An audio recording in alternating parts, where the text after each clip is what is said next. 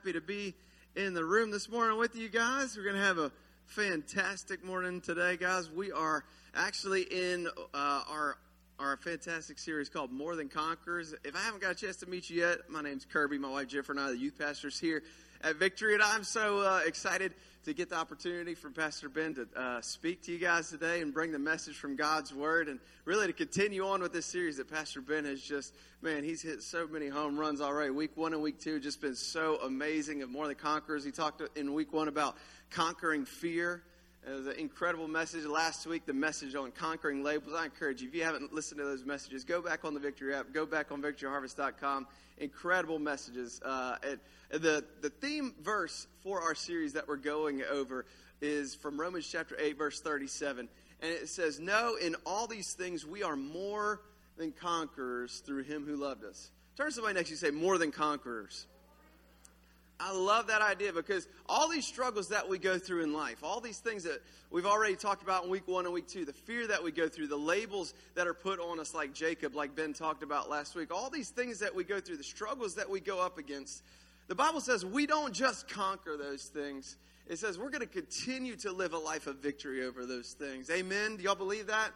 So today in week 3, what I want to continue on with this series is I want to take a look at this concept, and I want to look at conquering idols. Turn to somebody next to you and say idols. Now, I know that when I say the word idols, that I get some people out there who maybe roll your eyes a little bit, or maybe not roll your eyes, but you just kind of like, no, you could check out a little bit for this one, okay? Because you don't have a little gold statue from Indiana Jones in your closet. Right? You know that this is one of those messages where you can just kind of get those comfy cushion chairs, just lean back a little bit just right, you know how the Sunday feels sometime, look, the youth pastors up there, you could just kind of conk out a little bit this Sunday, okay? Because I get it. When I say idols and idol worship, okay, that's so Old Testament, right? That's so 4,000 years ago. That's so not something that we deal with in 2022, right? We don't have any need whatsoever to talk about conquering idols in 2022. Am I right? Because when I talk about idols and I talk about idol worship, maybe it just evokes images in your brain of, when the ancient people would, light a fire or have smoke up in the air, paint their faces, and just raise their hands toward their idol, asking that the idol would give them victory over their enemies. Y'all know what I mean? Like, that's so outdated. Nobody does that in 2022. Am I right? It's so Old Testament. It's just absolutely ridiculous. Nobody struggles with idols, right? Or maybe you think about, how the ancient people would, they would try and transcend the natural world, the physical world. Y'all know what I'm talking about? That the physical world wasn't good enough. They would try and transcend the physical world. Y'all know what I'm talking about. We talk about idol worship. It's all that outdated stuff. Or like they would get in front of their idol. They would fixate on their idol, right? Maybe they'd stare at the idol. They'd repeat phrases over and over again, or they'd do repetitive motions over and over and over again, get into a trance-like state. Y'all know what I'm talking about? That is so outdated. Idolatry is, right? That's not something that we do in 2022.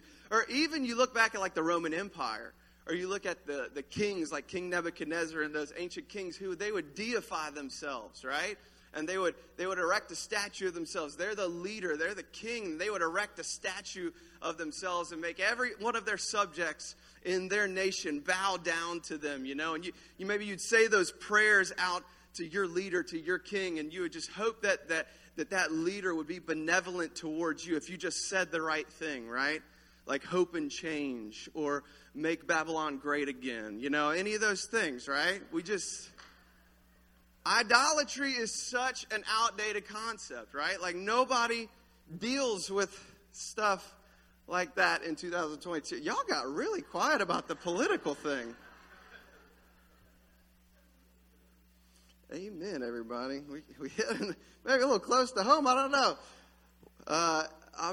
I'm not going to say the other thing I was going to say. All right, we're just going to move on there. So let me put it this way to everybody today. When we're talking about conquering idols, the base concept of what we're talking about today is idol worship is more than just those little gold statues in Indiana Jones. It's more than maybe the concept that you walked in this morning thinking about when you think about idol worship. And I would even put to you this morning that because when you drove down Florida Boulevard or Central Thruway this morning, you didn't see some gold statue on the street corner, and that you don't have a gold statue in your closet, I hope, right? Because of that, I would put to you this morning that it's even more dangerous today. Because the idols that we serve and the idols that take hold of us are idols in camouflage. Idols that you may not physically see. And now, again, some of you guys, like I said, you might have checked out and everything like that. I want to put to you this quote from John Calvin from the 16th century, this great Christian theologian. And this is what he has to say about our susceptibility to worshiping idols. He says that the human heart is a factory of idols. Look at somebody next to you, say, a factory. And again, I put to you, this man lived in the 16th century of Europe, where it was basically illegal to be a Christian, okay? And he said that the human heart is a factory of idols. And he said every one of us is from his mother's womb expert in inventing idols. That should give us all a little bit of a check this morning. Is your heart beating this morning? My heart's beating this morning, praise the Lord. But it means that I need to be paying attention myself this morning. In Exodus chapter 20, the beginning of the Ten Commandments, I believe it's incredibly important what you start with and what you finish with. And when the Lord begins the Ten Commandments, the two first commandments that he gives, what are they? He says, you must not have any other God before me. That is what idolatry is. It's anything taking the place of God in your life. And then look at the next one that he says. So you must not have any other God before me. And then he says, you must not make for yourself, again, say the word, an idol. Out of, or any kind of image of anything, and this phrase is important, anything in the heavens or on the earth or in the sea. Anything in the heavens, anything unseen, maybe some idea, maybe some philosophy or something here on earth, something created and physical that you can see. Don't worship anything in the place of God. God has to be first in our lives. And then he goes on to continue. He says, you must not bow down to them or worship them, for I, the Lord your God, am a jealous God who will not tolerate your affection for any other gods. And when I read this in college, I could not help but look at that verse. And again, I loved God. I had put my faith in God. But when I read that verse, I just kind of looked at it and be like, that sounds a little arrogant. Did anybody else, whenever you've read that, or maybe you guys are just so holy that you don't think that about God, okay? But I looked at that and I was like, I mean, come on, like, okay. And as I was looking at it and as I was researching about that, the whole point is this, is it sounds arrogant if a human says it to you, because it's a human. But if God, who is your creator, God who is the source of all love, joy, hope, and peace in the world, and where you can find no joy, hope, and peace in the world beside him, if he says it to you, then it's the most absolutely loving thing that he could say. Because he knows what happens when we put anything else in the place that he has to take in our hearts. He knows what will happen. There's a reason that God put it first. So John Calvin says that about how our heart is a factory of idols. God puts it first in the Ten Commandments. And then, look, one of my favorite preachers today says it this way. He expounds on the idea that Calvin says. He says, the human heart is an idol factory that takes good things.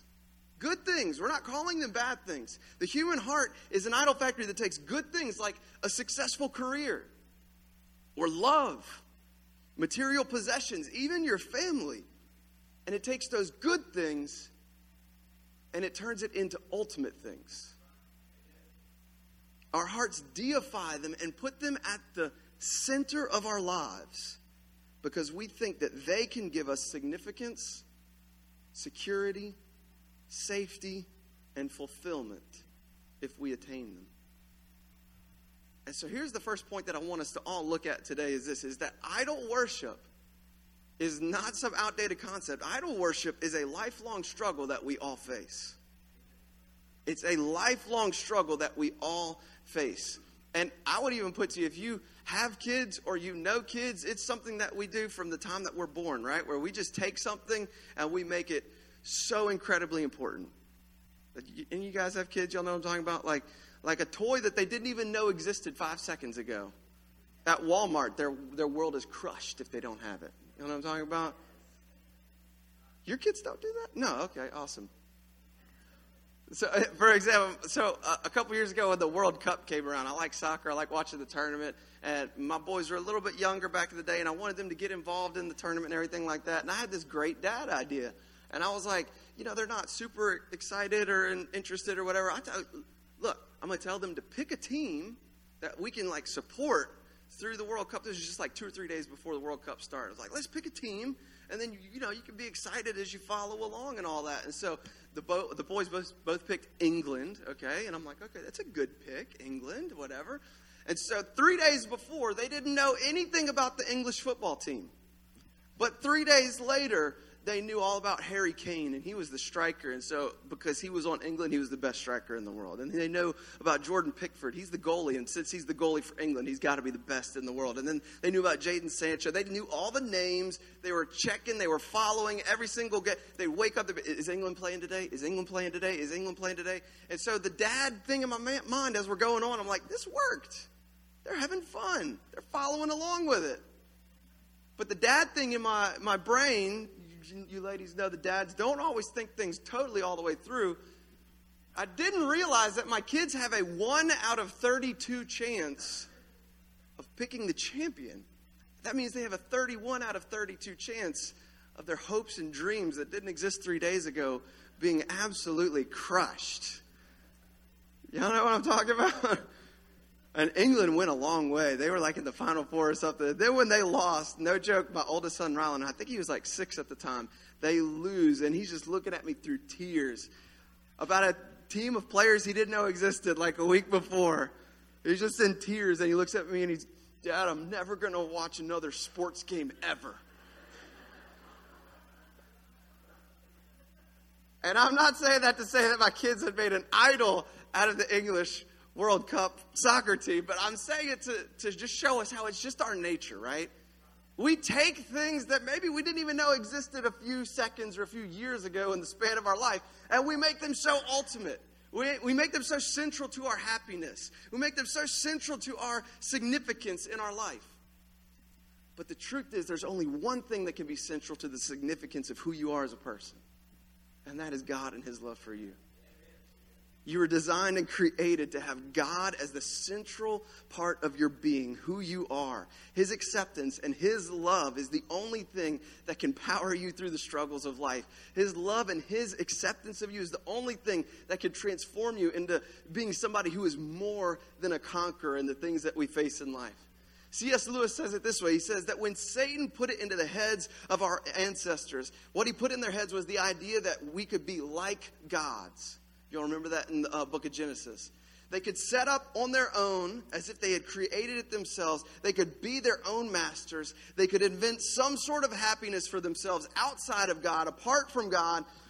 And he says, and out of that hopeless attempt to find some kind of happiness outside of God has come nearly everything that we call human history: money, poverty, ambition, war, prostitution, classes, empires, slavery, the long, terrible story of man trying to find something other than God which will make him happy.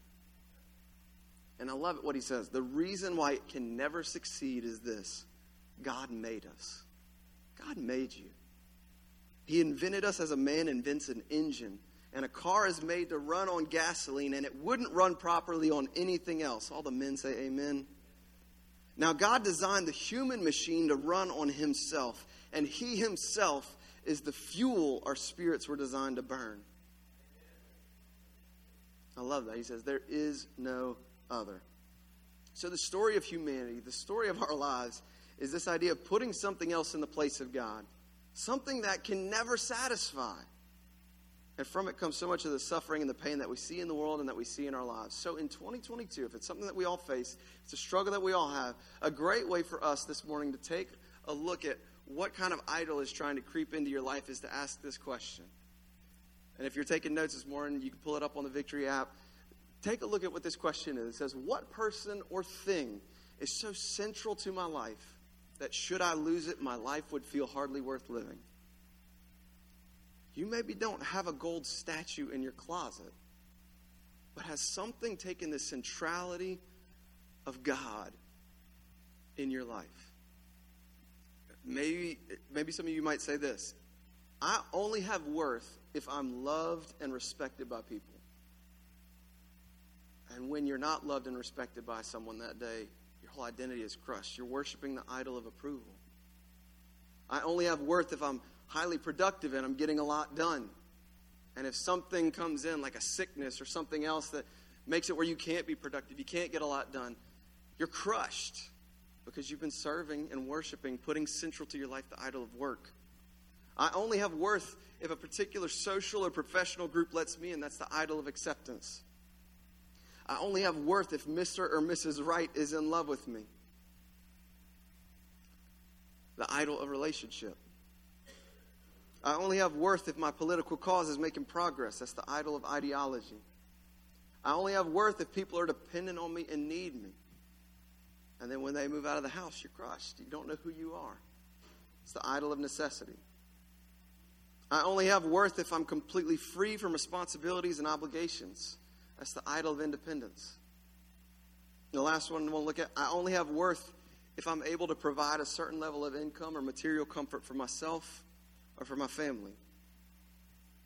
And if, again, something happens, some career-ending injury, or you have to go on disability for a little bit or whatever, you're just absolutely crushed. You might be serving the idol of possessions. And there are so many more. There's so many more. That's one of the reasons why idolatry is a struggle that we all face. And again, why God says it the way he says it in the Ten Commandments. It can literally be anything in heaven above or earth beneath that takes the place of God in your heart. It can be anything at all times. It's a struggle that we all face. But when we do that, when we take anything out, it's like C.S. Lewis said, it's like putting dirt in the gas tank of your heart. It's only going to end badly. So how do we conquer idols? If it's something that's at all times, we're always facing. If our heart that we carry around with us all day long is a factory longing to create an idol, how do we conquer idols? We're going to look at, again, if you might have thought that idols is an Old Testament thing, we're going to look at a story from the Old Testament, from the book of Judges, about how to conquer this cycle of idolatry and idol worship. Because if you look at the book of Judges, from beginning to end, I believe that the book of Judges is itself a study of the pattern of the idol worship cycle. It's just how it works. In the Ten Commandments, it was when God had rescued his people out of Egypt, out of slavery from the Egyptian people for 400 years. And when he gave them those 10 Commandments, it was his way of saying, this is the way to live a happy, fulfilled life. This is the way to please me. This is the way that you can find fulfillment. And this is the way that you, in your life, you follow these things. You follow after me. And he brings them into the promised land after that. After generations and generations, he brings them out of Egypt, out of slavery, brings them into the promised land, gives them miraculous victory after miraculous victory, splits the Red Sea. Any of you guys seen that old Charlton Heston movie? He splits the Red Sea, does the miracle, splits the Jordan River where they can walk into the promised land, does all these miracles, and then we get to the book of Judges where they're settling into the promised land. And as they're settling into the promised land, the way it begins is the Israelites start to slide into idol worship. They forget about God. That's the way the Bible says. They forget God. They begin to serve the idols of the people that are around them. They take the centrality of God and remove it from their hearts and put something else there that is a false God. And it says from there they slide into wickedness, and then the Bible says that God gives them over to the people that are around them. It doesn't say that God enslaves them. It says that God just gives them to the people around them. It says they've already relinquished God's protection over their life because of the idol worship. They've taken him out of the central place. They've said basically to him, you are no longer our God. And he says, okay. And here's just a free nugget for you today. Sometimes the worst punishment that God can give us when we're in a life of sin is to give us exactly what we want. I'm just going to leave that there this morning. But the book of Judges is that cycle. It begins and it goes over and over. They forget God. They worship the idols around them. They're enslaved by the people around them. And it says after a time of years, however long it is, they remember God. They remember God, it says. So idol worship always starts by what? Forgetting God. They forget God, then they put something else there. They go into slavery, and it says they remember God, they cry out to Him, and God says, No, that's not what happens. When they turn to God, what does the Bible say? Draw near to me, I will draw near to you. When they turn to God, the Bible says that He would raise up what He called a judge or a rescuer to come and rescue them from the slavery of the people around them. And there'd be peace in the land. You'll see the cycle there. There'd be peace in the land, and then it would all start again. They'd forget. They'd worship idols. They'd be enslaved. They'd cry out and remember. The rescuer would come, peace. And then it would start over and over and over and over and over and over and over and over again. How do we look at a permanent fix to this? Let's look at the temporary fix in the book of Judges, and then we'll look at a permanent fix. So today, as we're taking this deep dive, we're going to be looking at the story of Ehud and Eglon. And all the men can say amen this morning if you know that story. Yes, it's that one. I love this story. It's not a G-rated story, I'll say that. Because it's the story of an Israelite assassin from 4,000 years ago. He kills the evil king who's taken control over them. We'll read about it a little bit more. But I'm not being preacher-like today. We're going to get to point 2 before I even get to the scripture, okay? Point 2 is this. If we look at the pattern of the book of Judges and see what happens, we all face idolatry. And the second point is this, is idolatry enslaves. Idolatry enslaves. If you weren't even already seeing it, man, if you're serving the idol of relationship, how many of y'all know people who have just stayed in abusive relationships for far too long? Why? Because they only feel worth if they have somebody there. Why in the world do people make so many sacrifices for their job and maybe leave their kids on the back burner? Because they're serving the idol of work. They're making sacrifices, doing things that they never thought they would do because they're serving the idol. They're enslaved to the idol. And it could be for so many of these different things. Idolatry enslaves. How do we conquer it? How do we get freedom? Let's look at the story of Ehud and Eglon in Judges chapter 3. And again, we see the pattern. It says, once again, the Israelites did evil in the Lord's sight, meaning they've forgotten Him. They're worshiping the gods around them. It brings them to wickedness. And it says, the Lord gave King Eglon of Moab control over Israel. See that word, control? Control. He gave it over.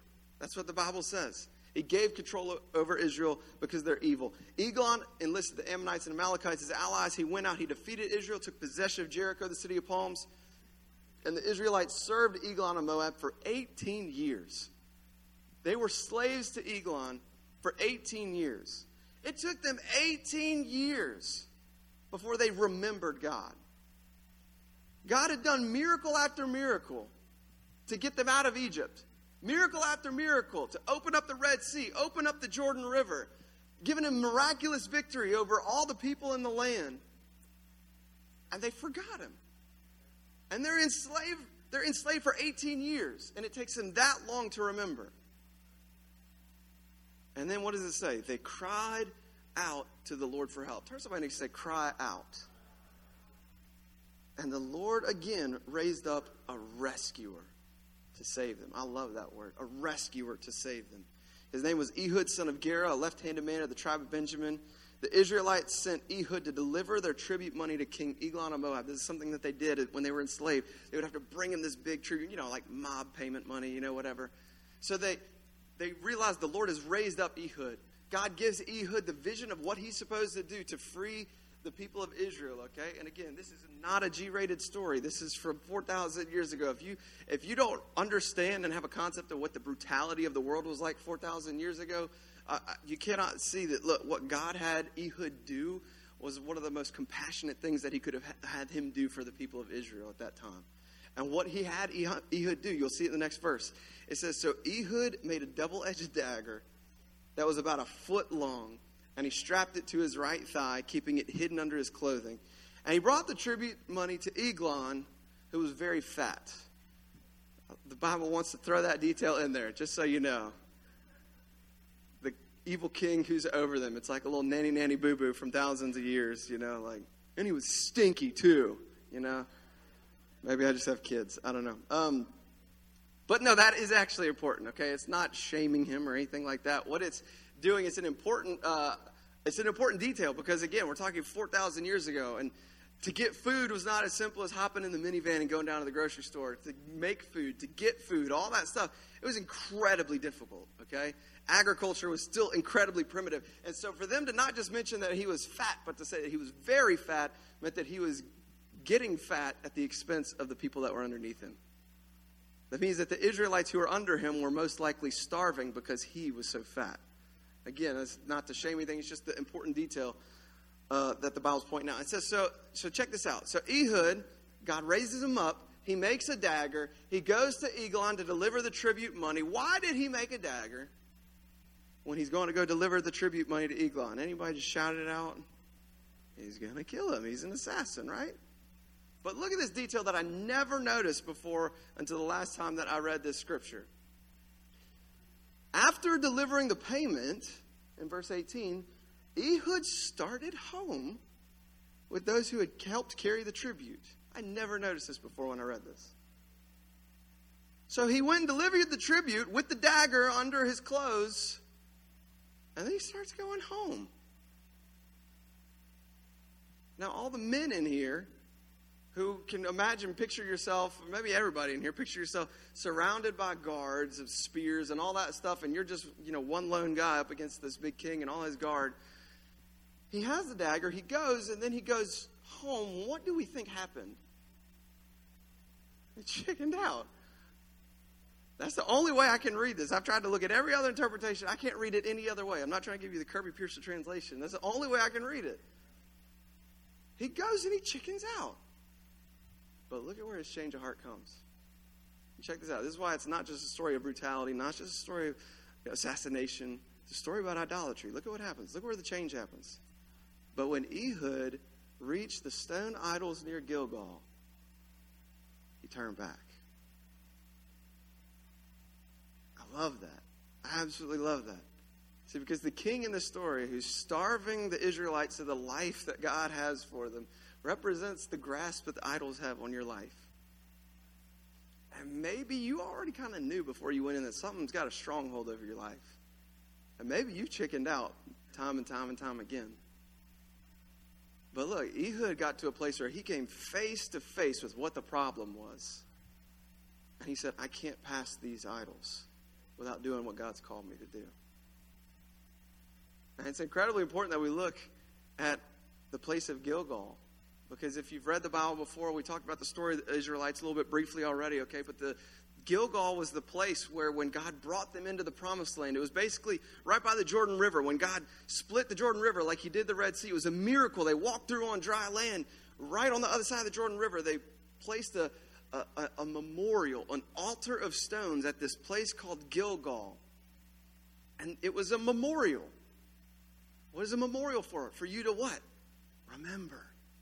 To remember, to remember, to remember what God had done, to remember his miraculous power, to remember all the miracles that he's done to deliver them, to remember all the great love, to remember his character, to remember who he is, the power that he has, what he desires, the plans and purposes that he has for his people. And at this place, the very place that was supposed to be a place where they remember who God is and what God has done, they've forgotten. And it wakes Ehud up from his apathy. It wakes him up from his cowardice. It wakes him up. And he turns back. I love that. And so it says, as we continue on, he came to Eglon and he said, I have a secret message for you. He did not want to hear this message, but he didn't know that. So the king commanded his servants, be quiet. He sent them out of the room. Ehud walked over to Eglon, who was sitting alone in a cool upstairs room. And Ehud said, I have a message from God for you. And as King Eglon rose from his seat, as he said that, check this out, as he said that, the king who had been enslaving them had to get up off his throne. Do y'all see that? The beauty of that? The king gets off of his seat, and Ehud reaches with his left hand, pulls out the dagger strapped to his right thigh, plunged it into the king's big belly. The dagger went so deep that the handle disappeared beneath the king's fat. So Ehud did not pull out the dagger, and the king's bowels emptied. You're not going to find that verse at Hobby Lobby, okay?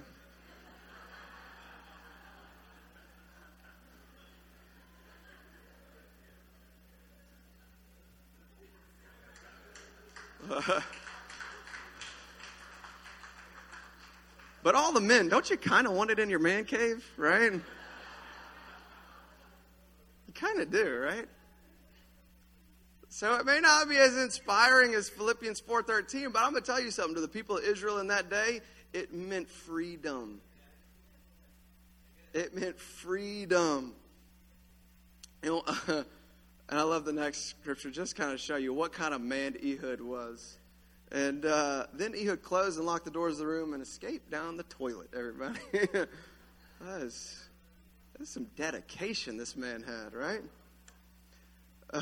We'll skip on to verse 26, and it says, while the servants were waiting outside, Ehud escaped, and look at this. Passing the stone idols on his way to Sarah, he could pass them with a clear conscience now, knowing that he had done what God had called him to do to free his people from the grasp that idolatry had over them. He could pass those stone idols, and when he arrived in the hill country of Ephraim, look at what God wants to do when he frees you from idolatry this morning. Ehud sounded a call to arms, to rise up and to finish, to not just conquer Eglon, but to conquer over everybody and get some freedom. He issued a call to arms. He led the Israelites down the hills, and it says, follow me, for the Lord has given you victory over Moab, your enemy. You're more than conquerors this morning. He's already given you the victory this morning. And so they followed him. The Israelites took control of the crossings. It says they went on, they attacked the Moabites, killed 10,000 of their strongest. And it says Moab was conquered by Israel that day, and there was, say this word, peace. Say peace. There was peace in the land for 80 years. There was peace. Do we see the cycle of what happens? They forget. They forget. They put something else in their hearts, and then it just enslaves them. And they have to cry out to God for a rescuer to come. And the rescuer comes and brings them out of the slavery and brings them to freedom and brings them to peace. And so what is our last point today? It might not sound totally correct right off the bat, but the last point that I want us to look at today is this, is my idols are conquered when I remember Jesus. When I remember Jesus. Some of you guys are sharp out there. You're like, how do we get that from a story about Ehud? And like stabbing a fat king. How do we get there, right? How do we get to Jesus? Well, I believe this, that in this story, the truth in this story is that you and I are not Ehud. We're not Ehud. Don't stab all your problems this morning, okay? We're not Ehud. But Ehud, just like Jesus said on the road to Emmaus, when he appeared to his disciples after he had died on the cross for our sins and was raised again to new life, he appeared to his disciples, and it says that he looked at every story from the Old Testament, including the story of Ehud and Eglon. And it says he told them of the scriptures concerning himself. How does Ehud and Eglon point us to Jesus and the victory and the conquering power that we have through him? Ehud points us to Jesus. Because Ehud went in and he freed the people of Israel, but he went in at the risk of his life to vanquish the evil king, right? But Jesus, how did Jesus do it? Jesus didn't just do it simply at the risk of his life. He did it at the certain loss of his life. By going to the cross, he was standing right toe-to-toe with the devil and was saying, I know that I'm going to lose my life, but it's the only way to give my people, my sons and daughters, victory over the idols that are holding sway over them. And look at Ehud. Ehud gave victory to the Israelites. He gave them freedom by piercing the king. But how did Jesus give us freedom? By being pierced himself. He's so much better than Ehud. God used Ehud in that moment, but Jesus is he's the better Ehud. He's the greater Ehud, the true Ehud that Ehud's pointing to for all of us. The way that we get from idolatry in our lives to freedom. The way we get from the slavery of idolatry to the freedom of conquering those idols once and for all in our life is by remembering Jesus, looking to Jesus, tearing down those idols at Gilgal, and instead putting that memorial back up again where we remember. We never forget what God has done for us. We never forget how great his love is for us. We never forget that he was pierced for us. We never forget the blood that he shed for us. We never forget. In Colossians chapter 1, verse 13, I love this, because remember the pattern. Remember the pattern. They needed a rescuer. And what does it say? For Jesus has rescued us. He has rescued us from the dominion of darkness and brought us into the kingdom of his Son. The idols want to keep you in darkness. They want to keep you chasing a carrot that you'll never get. But Jesus says, I want to bring you out of that darkness. I have already brought you out of that darkness, brought you into the kingdom of the Son he loves, in whom we have redemption, a restored purpose, a restored significance in our life, the forgiveness of our sins. And continuing on, Paul says it later in verses 19 and 20. It says, through him, he would reconcile to himself all things. And look at the phrase again. Whether things on earth or things in heaven, by making peace through his blood shed on the cross. What was the Ten Commandments? What was the whole idea of idolatry? If you take something heaven above or earth beneath and you distort it, you take a good thing and you make it the ultimate thing. And I was curious about this word reconcile. In the Greek, what this word means is it means to bring things back to a state of harmony. How beautiful is that? Because that's what idolatry is. It's disharmony in your life. It's taking a good thing and making it God in your life. But it says only by looking at Jesus and the peace that he made through his blood shed on the cross do we see how good God is. Do we see how great his love is for us?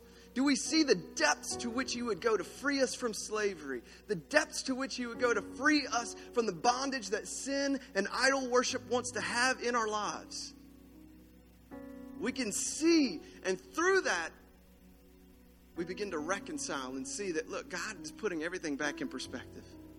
God's putting everything back in a state of harmony in my lives where, yes, I can enjoy my family the right way, not make my family a God in my life. I can enjoy the material blessings that God has given to me. And like Pastor Ben said so many times, don't let those possessions possess me. All these things I can enjoy the correct way that God has intended for it to be, because I can see how much he loves me because of the blood that he shed on the cross for me. Like I said, we're not Ehud in this story. Ehud points to Jesus. And I want to tell you this morning, Jesus is issuing a call to arms to all of us, just like Ehud did that day. He's doing the same thing to all of us today, to rise up. See, he's already vanquished that idol in your life on the cross. He's already vanquished that idol. He's already put things back in perspective. That idol has not died for you. That idol did not create you. That idol cannot give you purpose. That idol cannot give you significance. Only the God who created you. Only the God who has a plan and a purpose for your life. Only the God who loves you so much that when you were down in your sins and you couldn't pay your way out of the debt, he died on the cross for you to pay your debt that you could never pay. It's only when we remember Jesus and look to him, he's issuing the call to arms today, that we would rise up and remember him. And so what I want to do today, everybody just bow your heads and close your eyes as we finish up. The truth is this, is that Jesus' blood forgave us of every sin, every time we chased after an idol. The reason God put those at the beginning of the Ten Commandments was it really is the precursor to every other sin. You forget God in some way, you're going to chase after something else. Whether it's lust, whether it's anger, murder, whether it's anything. And so when Jesus died on the cross, it wasn't just for some surface behavior that you did. It was for forgetting him and chasing after and worshiping something else in your life. And today he's calling you out of that slavery. When he rose again from the grave, he was showing you. He was cashing the check that he wrote on the cross, showing you that he has the power, that he has that great love for you. When he rose again, he was showing you that he's calling you to new life today. To leave beside the idols, to tear down maybe the idols you've built up in your heart, the very place that God has put in you to remember him. And so how do we get to that life of purpose? How do we get away from that life of slavery, of idol worship and all that? How do we get forgiveness for our sins? It's very simple, the Bible says. We just admit that we've done wrong. We say, God, I'm a sinner. I've messed up. And the Bible says we look to him in our hearts. We believe in him. We confess that he's the Lord of our lives. Nothing else is the Lord. Only him. The Bible says when we do that, we are saved. And we get called to that new life of purpose. For every day we remember and we walk out the plan and the purpose and the joy and the peace and the love that he has for us. If you want that this morning, everybody's head is bowed, everybody's eyes is closed. This morning we just want to pray with you. We're not going to call you out, sing you out. You get to stay right where you're at. We just want you to do some physical sign of raising your hand this morning. If you want to pray that prayer, just some sign from you to God this morning right now. I want to do this, God. I want to give my life to you. If that's you this morning, I'd ask right now that you just raise your hand. Amen. Amen. See those hands. Amen. If you're joining in with us online this morning as well, you can join in this prayer with us as well. Everybody in the room, let's pray out loud to help those who prayed this prayer. And guys, if you raise your hand this morning, it's not the words of this prayer that save you. It's your heart and faith reaching out to him. Jesus has already saved you. You're just accepting the gift of forgiveness this morning. So everybody in the room, let's say this prayer out loud. Say, Dear Jesus, I admit that I'm a sinner. I admit I've made mistakes and that I've chased after other things than you. But today I admit that I believe you. That you died for me, that you forgave me, and that you rose again. I confess you're the Lord of my life, and I commit my life to you. In Jesus' name I pray. Everybody say amen this morning, and put your hands together for those who prayed that prayer this morning. If you raised your hand this morning, we are so incredibly proud of you. We just ask one thing from you this morning. Again, we're not calling you out. We just ask that you would text the word SAVE to this number 66599. We don't share this, your information or anything. It's just a way for us to get some next steps for you of what living out that life looks like. Because we would just love to celebrate with you. And if you prayed that prayer this morning, we'd love to celebrate in baptism with you this morning. A sign that you have given your life to Jesus this morning. We'd love to do that. Otherwise, guys, thank you so much for being here this morning. God bless you. Go out to baptism in the foyer. We can't wait to see you guys next week. Amen.